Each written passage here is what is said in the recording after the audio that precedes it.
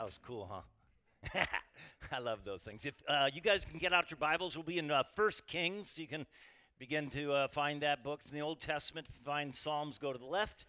And for those of you who are new, we have outlines for you in the packets that you got when you came in. And we begin our series on Elijah, which I'm very excited about, teaching us about Elijah and lifting out of it the lessons for life that we have from this great prophet in the Old Testament.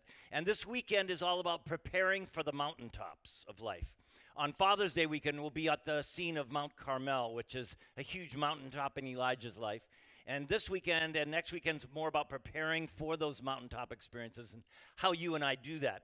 And you're going to have all kinds of mountaintop experiences in your life of many sorts in your careers and in your relationships and so forth. But it's really about the preparing for it and what we do in the mundane and how we believe in the purposes of God regardless. So I want to show you a picture. This is a picture of me, I don't know, 6 years ago. I'm surfing in a surf spot called Cloudbreak. It's very famous in surfing world. All surfers know of this break. It's about 1.5 miles out in the middle of the ocean. It breaks on an atoll. It doesn't break on an island. It breaks on a reef that just appears out of the ocean. And there's a championship surf contest here every year. The Volcom World Championship is here. And I got to surf it with Pastor Darrell. Actually, Pastor Darrell, our missions pastor, we surfed together a few days before this, and that day, that particular spot, it was called Tavarua Rights, it won the best wave in the world that day, and Darrell almost died that day. He almost drowned. I lost him for many minutes, and so he was not surfing this day. He was in the boat taking a picture of me, which was a kind of a God thing. But this wave is like an expert wave. You would have to train for like many years to surf this wave. In fact, even to get into it is challenging. And so you can't just go surf this wave. Now, I've taught hundreds of kids to surf over my life. We used to do it every summer. We had to have a surf camp. And you start out surfing, and you have to train and you have to learn, just like in spiritual thing. You have to train and you have to learn, and you have to prepare for the mountaintops of life. And if you don't prepare, when you get to these kinds of experiences, you really get beaten up or hurt, or you just miss them altogether. You don't take advantage of what God's doing in your life, and you just don't see what he's doing. And so it just passes by you in the moment. So it's really about preparing for this kind of an experience in your life. Preparing for the mountaintop experiences of marriage or having kids or college or your career choice or whatever it is, because all of those are mountaintop experiences. Like last weekend was a mountaintop experience. All the 140 whatever people that went to Baja to build the houses for the homeless, that was a mountaintop experience for them. But if they didn't prepare, and we have a process, when you go on a missions trip, we have a process by which you prepare to your heart and your mind and, get ready for the experience. Otherwise, you can go and totally crash a missions experience. You can actually be the fly in the ointment. So we have a process by which you go through. Having said that, when you go to these kinds of experiences, it can be a catalytic event in your life. We have an all-church baptism coming up in August, I think it is, where all the campuses will gather and go to Mission Bay, and we'll baptize a bunch of people. And so you may be coming, and you haven't been baptized since you began your relationship with Jesus. And Jesus calls you to do that. It's not like an option. It's not like, well, maybe. He wants you to have this mountaintop experience so that you can kind of lean into what Jesus wants to do in your life and so forth. So there's all kinds of these mountaintop experiences in our lives. The question is, how is it that you discern like how God is working in your life? We'll see this in Elijah. How do we discern what God's doing, and how can we like see what God's doing, even though it's very difficult, like it's tough time? And we'll see this with Elijah. Now, I want to show you a map, okay? Because I know a lot of us, it's a learning curve in terms of biblical history and what does it look like. In fact, if you're taking notes, write this down. In 930 BC, 930, this is when Solomon dies and the kingdom of Israel splits into two kingdoms. And it's this way for hundreds of years. If you can look at the map on the north, it says Israel. And from this time forward, Judah is southern Israel, if you will. Okay, like you're used to Israel, like a nation. Here it's split in two. In fact, write down 874. The scene we're going to go into is 874 BC. So we're like fast forwarding in future from the series in David to about 125 years fast forward down to 874. And this is the period of time that we're in. And in the south, in Judah, Jerusalem is the capital and the place where the temple is. And in the north, they've become really eclectic and totally train smashed their faith, Yahwehism, biblical Old Testament as we would call it. They've train smashed their faith and once again become like polytheists and worshiping all of the other gods that are in the whole kind of makeup of the Middle Eastern culture. And this happens right on the heels of Solomon. Okay, right on the heels of it. So I just wanted to, and this is the Jordan River right here. Here's the Dead Sea. Here's the Sea of Galilee. This is the river Jabbok. And somewhere north of there is the town of Tishbe. Everybody say that. Tishbe, okay? Let's go in our Bibles. I know your outline says we're going to start at a place, but I want to start at another place because we need to look at about purpose in our lives and God's chosen time. Because it's about Elijah and what he's doing. It's about you and I and what we're doing. And it's about God's timing.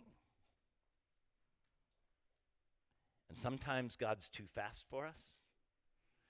And sometimes he's too slow for us. And you and I, like Pastor Danny was saying in communion, have to choose all the time who's smarter. Okay? All the time. It's kind of one of the struggles of our lives. All right, so we're going to start at 16:29. Chapter 16, verse 29. And I wanted to start here because I want you guys to see, I would have to kind of teach you a bunch of stuff, and it's right there in the scripture, so I just want you to see it in the Bible itself. Okay? Sorry. Here we go. Look at verse 29.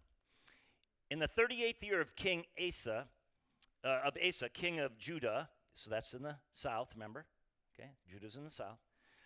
Ahab, you might circle that in your Bibles. Ahab, son of Omri, became king of Israel, and he reigned in Samaria over Israel. Samaria, again, is the capital of the northern kingdom. And by the way, if you ever wondered why the Jews hated the Samaritans and the Samaritans hated the Jews in Jesus' time, it's because of what happened here.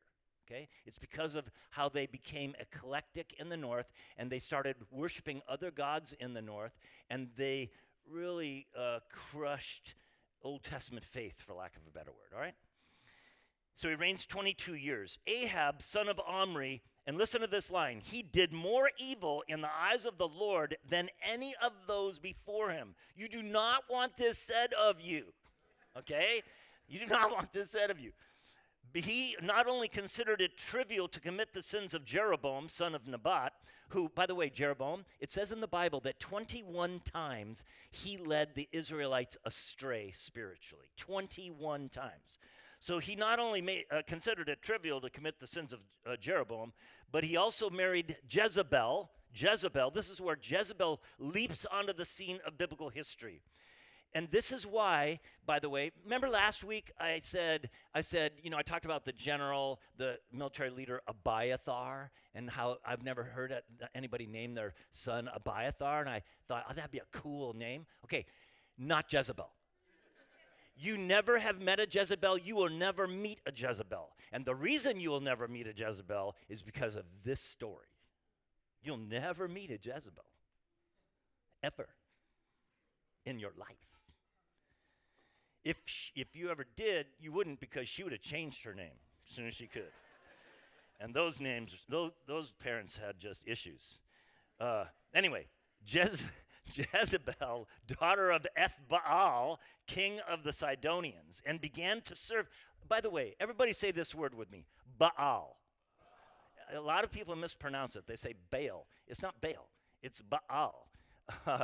And Baal in the ancient Middle Eastern world wasn't just one God, it was like a framework of polytheism. So there were Baals over like everything, including the rain and the thunder. And you'll see why that's important in a minute, okay?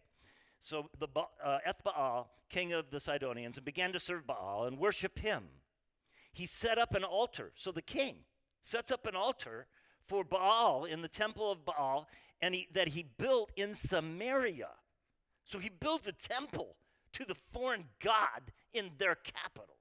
That's how big of a train smash he is. Ahab also made an Asherah pole, which is a whole nother kind of polytheism, whole nother kind of religious experience, fertility cult specifically, and did more to provoke the Lord, the God of Israel, to anger than did all the kings of Israel before him. In Ahab's time, Hiel of Bethel rebuilt Jericho, which was never to be done.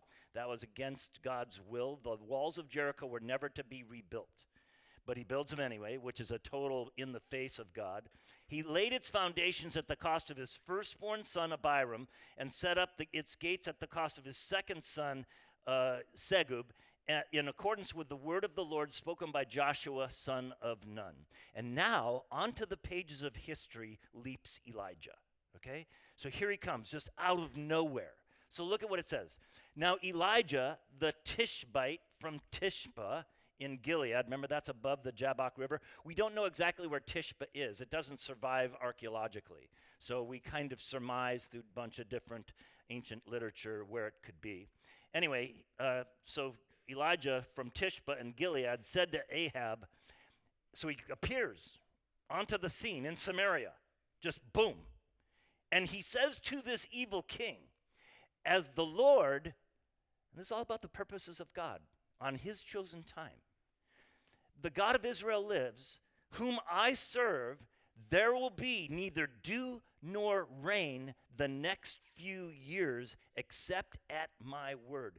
So this is like a direct confrontation of the Baals and Ahab and Jezebel and all of their entourage. It's like a direct kind of like slam in the face with regard to it.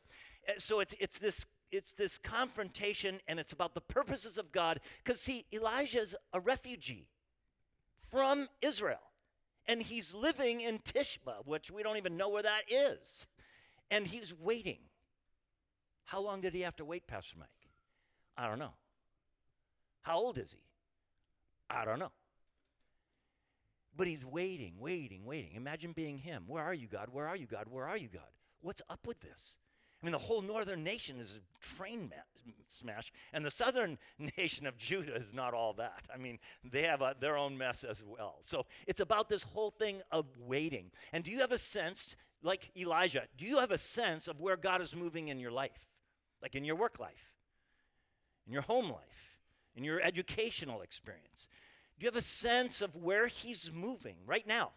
Because God, write it down, God is always moving. He's never stagnant. He's constantly working. Like, look at it from a New Testament perspective. It's not God's will that any should perish, but all should come to everlasting life. Who's he going to use for that?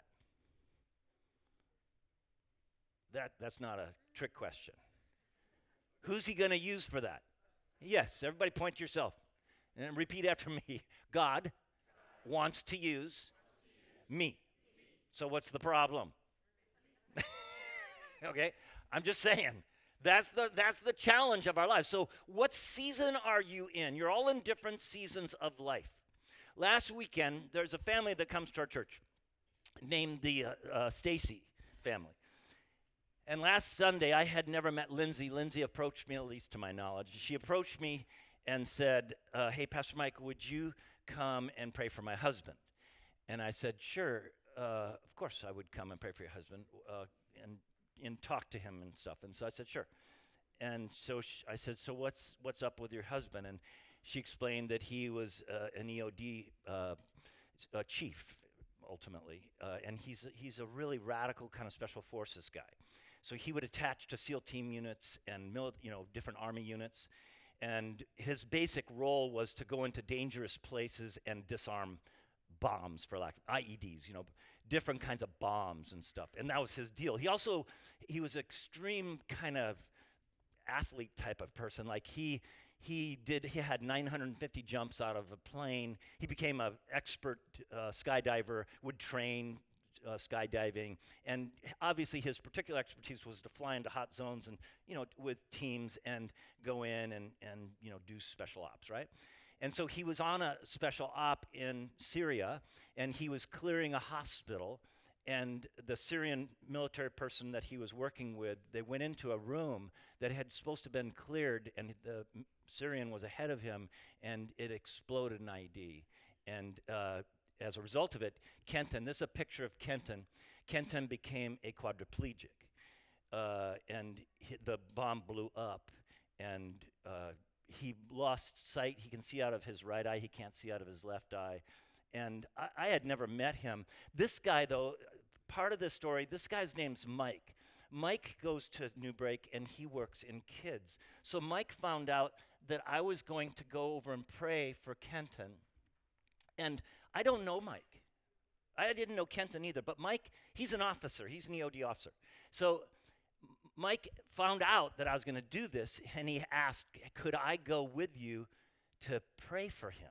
Which is amazing, right?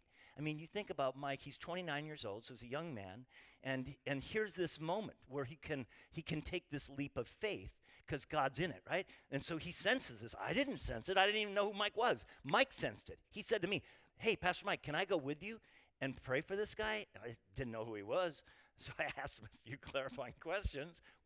Why don't write that down? You always want to ask a few clarifying questions. And I said, well, do you know the situation? Blah, blah, blah. He says, I totally know it. Kenton is very, very famous in a small community of special forces in the military. The day before this, we prayed for him Friday. Thursday, he made senior chief. So he was a chief before that, and then they gave him senior chief because he's going to medically retire and so forth. And the chief's mess had given a shirt to Mike to take to Kenton. So this is the day after he made senior chief. And so we got to pray with him and encourage him. And Kenton's having a really hard time, as you can only imagine. He's a major dude, and now he's a quadriplegic. He has 4 children. By the way, there's an amazing foundation that was started by, how many of you have ever seen Forrest Gump? Okay, so Lieutenant Dan, he started a foundation, and they're going to buy them a plot of ground, I guess, in Poway and build a home, a custom-made home for him. It'll have big hallways because he's in a motorized wheelchair. It's very difficult to get around. So it's got big hallways and bathrooms and everything. I mean, is that cool or what? Isn't that awesome? Give it up for that. That's like a miracle. But Mike stepped into this place, and their family comes to our church. So we have the responsibility of taking care of their kids and this family, which is no joke, right? So it's about waiting on God, and when he does something, then you step into it. All of you are this way. This is what he's doing with you in your workplaces. It's just that you have to connect the dots, not just collect the dots. The problem is we often just collect dots and don't connect dots. And this is the lesson of Elijah. And it's waiting, it's faith for the miracles when they come. Faith for the miracles, and they're often found in the normal, boring, everyday life that you live. Mike was doing kids ministry last Sunday. He heard about the story. Kids ministry is awesome. I used to do kids ministry. I love kids ministry. I'm just saying, it was his normal routine. And then, boom, opportunity happens. Wham, he chooses. So it's about this, and we'll see this with Elijah. Okay, look at verses 2 through 4. Verses 2 through 4. So the drought, okay? So God works through Elijah. It's not going to rain. So he's taking on the Baal of rain, okay? And he says, and then verse 2, then the word of the Lord came to Elijah. Leave here, turn eastward, and hide. Circle the word hide. It's a beautiful idea of protection in the midst of adversity, okay? Leave here and hide in the Kerith ravine east of the Jordan. So kind of go back-ish where you're from. not really, he's going to have to hide east of the Jordan. You will drink from the brook, and I have ordered the ravens. This is why ravens is so important in art history. How many of you took art history growing up? Nobody? One? Wow, you guys are challenged. How many, anybody over here? Really, you guys need to get out more. This is why ravens in art history and Elijah and the brook Kerith is like such a big deal in art, for that matter. Anyway, so he says, you're to drink from the brook. I've ordered the ravens to feed you there. So, look, this is what I put on your outlines. When I cut down on self-reliance, it makes room for God dependence. There's something about the language that I need to explain to you. Kerith means cut down. It means cut down. What are the lessons that Elijah and you and I have to learn in order to experience the mountaintops of life that God has for us? He has to deal with our self-reliance. Like he has to cut into our lives and carve out self-reliance. He has to do it for me. He has to do it for you. This is all the time in our lives. And God often uses the obedience of the ordinary to do the extraordinary. Like your ordinary, normal life. The habits that you have, the ways that you walk in. And your trust in God grows when you develop a habit of doing what he asks. When you just start to lean into his simple requests in your life, even though you don't understand them and maybe don't even like them. Again, all the time you got to decide, am I smarter than God? Look at verse 5. So Elijah did what the Lord had told him. He went to the Kerith ravine, east of the Jordan, and he stayed there. So he goes to this ravine, the cutout ravine. And then look what it says. The ravens, every morning, they brought him the low-fat turkey sandwich from Starbucks. And every night, they brought him a Hodad's hamburger. Now, if you do not know what I just said, you need to write that down on your notes. Trust me, it's one of the best hamburgers ever in the world. There's always a line. The beat on the line is you call ahead, you phone order, you walk right past the line, you get your food, you take it right down the half block to the beach in God's country, Ocean Beach, and you sit on the wall right there. That's the rookies stand in the line. Unless you really want to go and stand in the line, whatever. But the ravens feed him. So, see, he's learning to trust God. He's learning not to be self-reliant. He's learning like habits of normal, everyday spiritual habits of trusting God. So what habits are you working on right now? Like what are the habits in your own life? So I just put a list of habits. Like are you beginning your week in worship? Now I've taught you before, 94% of San Diego County does not go to church. 94%. This is your neighborhood. Everywhere you live. How many of you live in La Mesa? Raise your hands. You guys live in La Mesa? Hardly any. Oh, this section again. Okay, so 94% of La Mesa, 94% of Terrasana, 94% of PB, wherever, doesn't go to church. Of those in America who go to church, the average person goes 3 out of 8 weekends at a time. 3 out of 8. Now, this is no reflection on you, unless it is. I am just saying, if this is true of you, I want to challenge that presupposition because it's about habits, you guys. It's about habits in your life. And like if I only get your kids in kids ministry 3 out of 8, it's not going to go well for you when they hit middle school, let me just say. This is not going to go well. If you only go to 3 out of 8, you're not even going to know the story of Elijah. You're going to have this story, and then you're going to have, Elisha, because that's what we're going to be in the next series or whatever. You're not going to have the habits, and the habits are everything. Like listening to his voice and relationships, like life groups and so forth, tithing and generosity, which is huge. And that's why last weekend was so important, because see, we don't just have the people go on the missions trip. We give them more ministries, $30,000 out of our Kingdom Builders every year to support what more does, okay? So you, by your generosity, that's what it does. And I would challenge you, like from a kingdom builder standpoint, to give more to kingdom builders than you do to Starbucks in a year. Just saying. It's about habits and serving inside and out, all these things. So, and it's also about a word, it's about an idea, neuroplasticity. How many of you have heard of this word?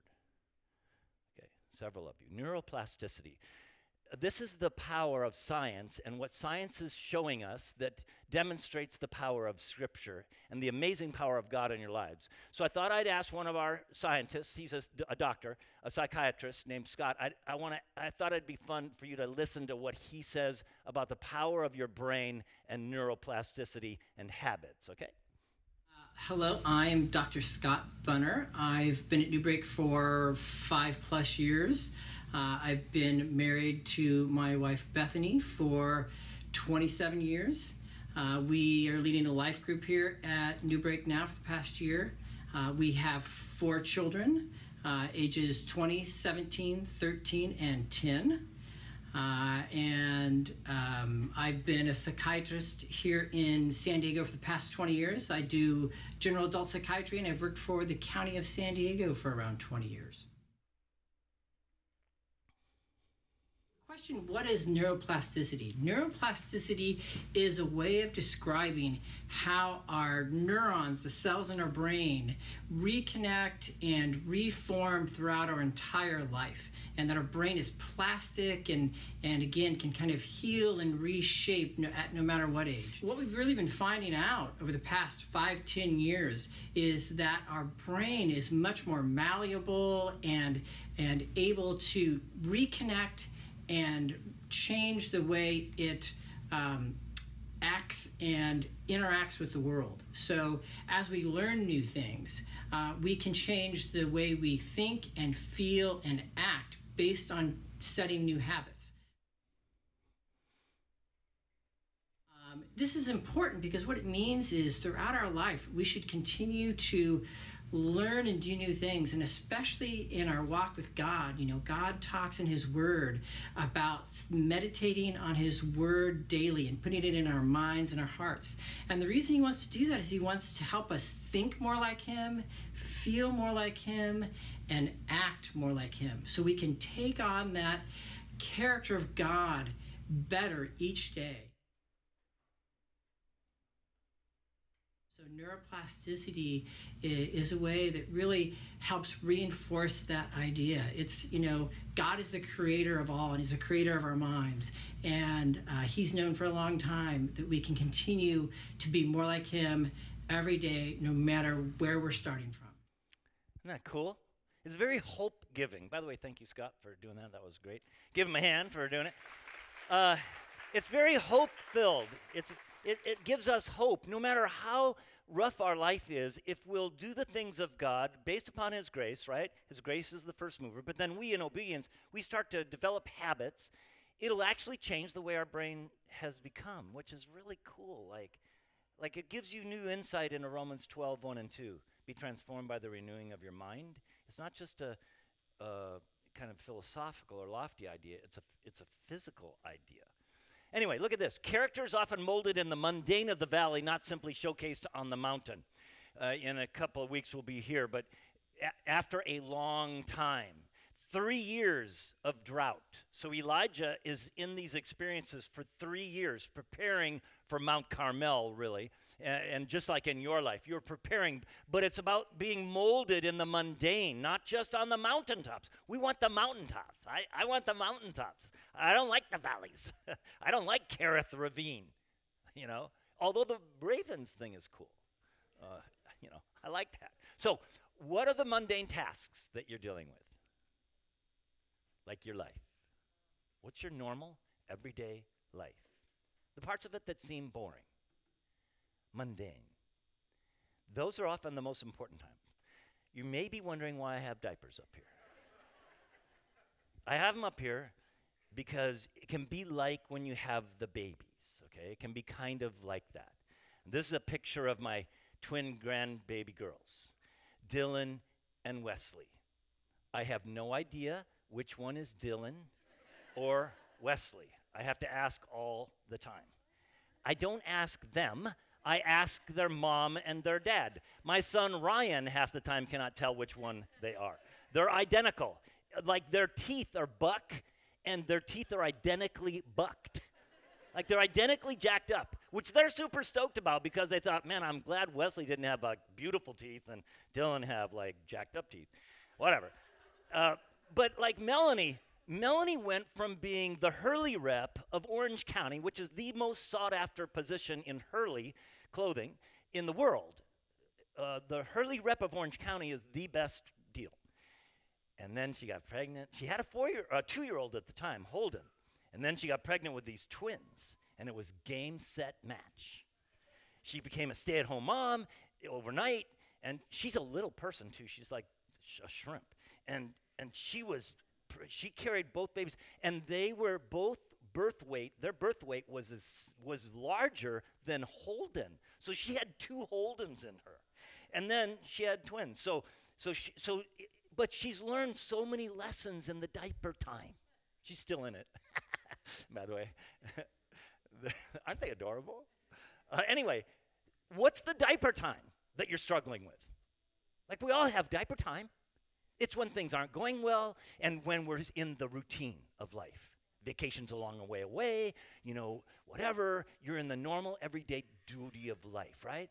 Like that, right? Like Adam, you're about to hit that, He's going to go from a student and whatever, all the freedom you've had to different, right? So it's about that, you guys. It's about this stage of life. It's super important for the mountaintops. And by the way, diaper time can be great. I mean, I get it's poopy and messy. I'm just saying, diaper time can be precious if you lean into it. It can be a wonderful time of life, but you have to give yourself over to it. Like when I'm not natural at this, but when I go to Austin, which is where they live, the kids go away and they leave us with the kids. They're smart. And so I'm stuck in diaper world. But if I give over to it and get into it and get down on the floor with them and do that, it's revolutionary in my own life. And diaper time is, yes, it's serving them, but diaper time is changing you. That is the deal. And when you do this, when you lean into this, like circumstances, they may change, but God's provision never changes. God is always there. In fact, if you're unfamiliar with this statement, write it down. Where God guides, God always provides. Where God guides, God always provides. It may not be the way you think he needs to do it, but again, who's smarter? Who's smarter? God or you? Look at we're going to just read a couple more verses of this story, 7 through 9. So, sometime later, the brook dried up. Well, how long, Pastor Mike? I don't know. I know the whole experience is 3 years. Sometime later, a year, it's a drought, right? So brooks dry up in a drought. So sometime later, the brook dries up because there'd been no rain in the land. Then the word of the Lord came to him. Go to Zarephath of Sidon and stay there. I have commanded a widow in that place to supply you with food. Wow. See what God's doing in him? He's emptying himself. He's teaching him to just follow him. Just do what he says. And just because things aren't going my way doesn't mean they aren't going God's ways. God knows what he's doing. He's got a plan. It doesn't look like it, Pastor Mike. You have no idea what's going on. I get it. I don't. God does. And he has it. He's got your back. He knows what to do. Commit to follow God wherever, whenever, whatever.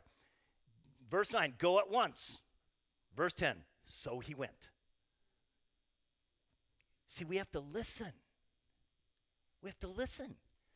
God's speaking to us all the time. But if we don't have the habit of listening to him, and none of us do this perfectly, certainly not me, I'm just saying, this is the story of Elijah. And so in your life, like, what are the next steps for you? What does it look like for you? Some of you aren't involved in serving yet. You're new to the church. You're trying to figure it out. So you need to go to Next Steps weekend and see what different choices are. Oh, but my life's kind of hectic and crazy. I get it. But you have to start having the habit of serving. If you don't develop the habit of serving, you're never going to grow in a bunch of ways, and you're not going to have the habit. Your brain is going to stay wired the same way. How many of you want to have your brain improved? Raise your hand. You get to decide. It's no longer even a mystery, quite frankly, which is really cool about this whole neuroplasticity thing. I mean, it is a mystery. It's a God thing, but it's kind of crazy that we can do it. Now, it's all grace. So this is not simply behavior modification that I'm suggesting. I'm talking about allowing the Holy Spirit to lead you and guide you and speak to you, and then we make choices and develop habits that actually change the way we actually even see the world. So we're going to pray about this stuff, but look, do you only depend on God when it's convenient? Well, that's a big challenge, right? When circumstances change, does my fear get in the way? That's huge for us. Fear getting in the way. This is a big deal for me. I catastrophize. I don't know if how many of you know what that word means? Okay. Yeah, so I catastrophize. Teresa, in fact, we were talking about this last night, which we always do. And she said, we were talking about it. We both struggle with it, but I struggle with it more than her. So I tend to forecast. I'm a planner. I'm a natural strategist. Not that she's not. It's just that I have a habit. So I look at the future and I catastrophize it. And I'll have like 10 strat ops. And I run through them in my mind. I woke up this way this morning. True confession. Like I literally woke up with like a strat op in my brain that was totally jacked up. And it was all about catastrophizing. Anyway, so when I do that, fear gets in my way. So I have to choose faith, not fear. And if I can take captive that thought and make it, if I can develop the habit of taking captive the thought of catastrophizing and, give it over to God, if I can develop that thought and then putting my mind on the things of God and choosing faith, not, this is Elijah. So he's having to do this. This is you and I. It's a habit. And I'm working on it. I'm reading another book about it right now.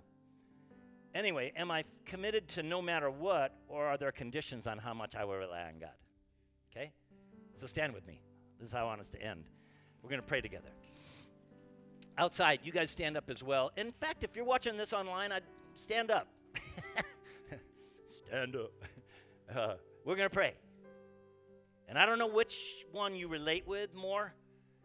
I don't know what it is, per se, but we all struggle with this. This is a battle all our lives. It just shifts. Diaper time evolves. Okay? So let's bow our heads and pray. Father, I thank you so much for what you're doing in our lives. I thank you for Elijah. I thank you for the lessons of history. I thank you for the miracle by which we have the Bible today. The miracle that we have Scripture in our hands and can touch it and feel it and memorize it and meditate upon it and get it in us. And that through that whole process, Lord, there is this spiritual, physical relationship that evolves and changes the actual way in which you've created us to be, which is just a trip. And we are so thankful for it. In fact, repeat this after me. I thank you, God, for all you're desiring to do in my life. How you want to teach me new things, to form my brain, to establish your ways in my life. And so I choose you. I choose your ways. Help me to learn the lessons of Elijah.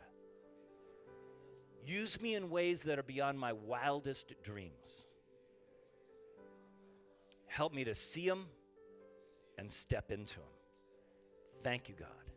In Jesus' name, amen. Give God a hand for what he's doing.